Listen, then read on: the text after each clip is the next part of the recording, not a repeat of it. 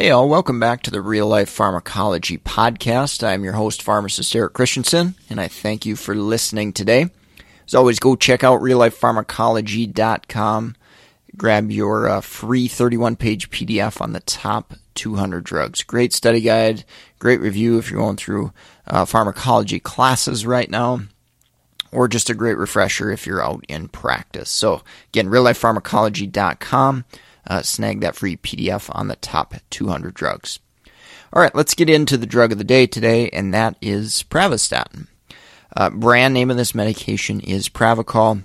I have seen use kind of slowly decline over time. Occasionally I get a patient on this medication. It is a cholesterol agent, or an anti-cholesterol agent, I guess, and classified as a statin as well. So it ultimately lowers cholesterol, lowers LDL, which is usually what we're targeting to treat. It can help with reduction of MI and stroke, and that's really primarily what it's going to be used for. Mechanistically, it's a statin, so it's going to inhibit HMG-CoA reductase.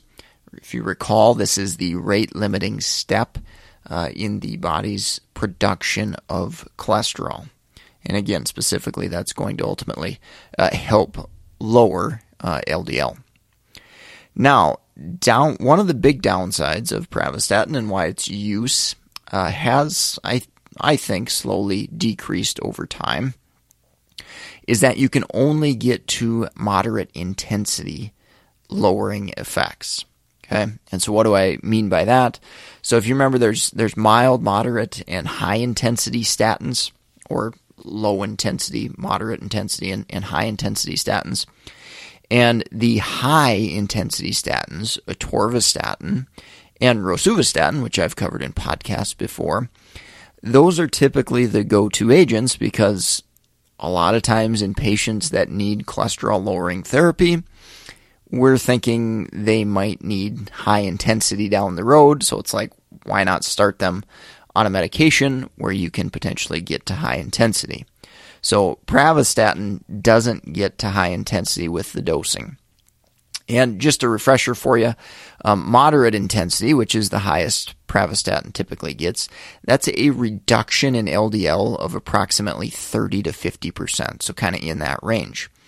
And the dose that you get to moderate intensity is 40 to 80 milligrams with Pravastatin. All right, adverse effect profile. So the major thing that you're always going to be tested on is muscle pain and myopathy with statins. Some literature says maybe it's overblown and doesn't happen as much as we think it does, and maybe there's a kind of a placebo effect where if you educate the patient about this adverse effect, they're maybe more likely to have that side effect. But anyway, it is possible, and you certainly will likely see it with statins in general when you encounter patients on these medications. Again, not incredibly common, but definitely does happen. Even less common, but really kind of unique with statins and Pravastatin here too, is rhabdomyolysis. So just a quick refresher about what that is. Basically, the muscles begin to break down, and when they do that, they release essentially cellular components, electrolytes, protein, and this can really impact particularly the kidney, but also the heart as well.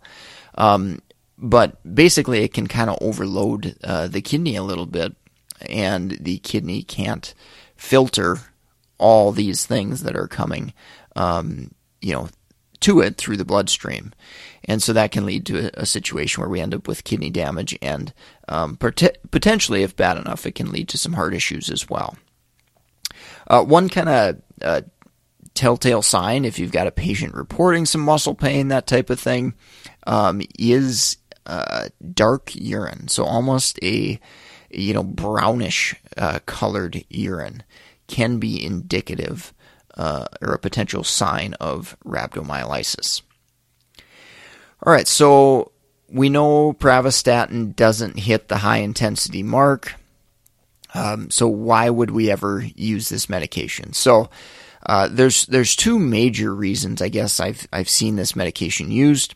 So in a patient that doesn't tolerate one of the lipophilic statins, so that's like atorvastatin, simvastatin, you might consider pravastatin, and you're also going to likely consider rosuvastatin as well. But if there's an issue with tolerability of rosuvastatin, or the patient's tried that in the past, that's a role potentially for pravastatin. That's one of the primary roles I've seen that. So if they had some mild side effects with atorvastatin, simvastatin, and they're not going to take those again, but you really feel like they need cardiovascular risk reduction and lowering of LDL, pravastatin might fit the bill there if rosuvastatin can't be utilized. One other situation that I wanted to mention that I have seen pravastatin potentially used for, again, if we've got issues with rosuvastatin, some of the other ones, the lipophilic ones, simvastatin, atorvastatin, have a lot more drug interactions via CYP3A4. So to a small extent, pravastatin is metabolized by 3A4, but it's not near as significant, the interactions in general, as a drug like simvastatin, for example. Okay, one last kind of adverse effect, that I kind of skipped over, was liver issues. So there have been rare reports of liver concerns there. And indeed, with our monitoring parameters, as clinically indicated, we're going to check LFTs and potentially CPK if we feel like they may have some rhabdomyolysis going on. And then, of course, with monitoring, we're going to check certainly cholesterol levels as well, and LDL. The kinetics I wanted to mention briefly. So again, less dependent on CYP3A4 compared to some of those other agents, simvastatin, lovastatin, atorvastatin. So that can be a potential advantage of pravastatin here. And then while I'm on the topic of thinking about enzymes, and that leads us down the path of thinking about drug interactions, and we will definitely cover those right after the break here. If you're in the market for pharmacist board certification study material like BCPS, ambulatory care, NAPLEX, geriatric exam, BCM-TMS, go check out meded101.com/store. We've got a growing list of resources there that will definitely help prepare you to pass your exam. So again, meded101.com/store, STORE. In addition, if you're another healthcare professional, dietitian, nurse, physician, PA, nurse practitioner, we've got a great list of books on Amazon involving case studies, geriatrics, clinical pearls, drug interactions. So go check out those resources, share them, and definitely support the sponsor, meded101.com/store, STORE. All right, finishing up with drug interactions. So I mentioned CYP3A4 inhibitors and inducers could play a small role with pravastatin. Okay. Now, I typically don't think of it as a strong interaction at all. So in most situations, probably going to, in general, ignore it or simply just monitor the patient.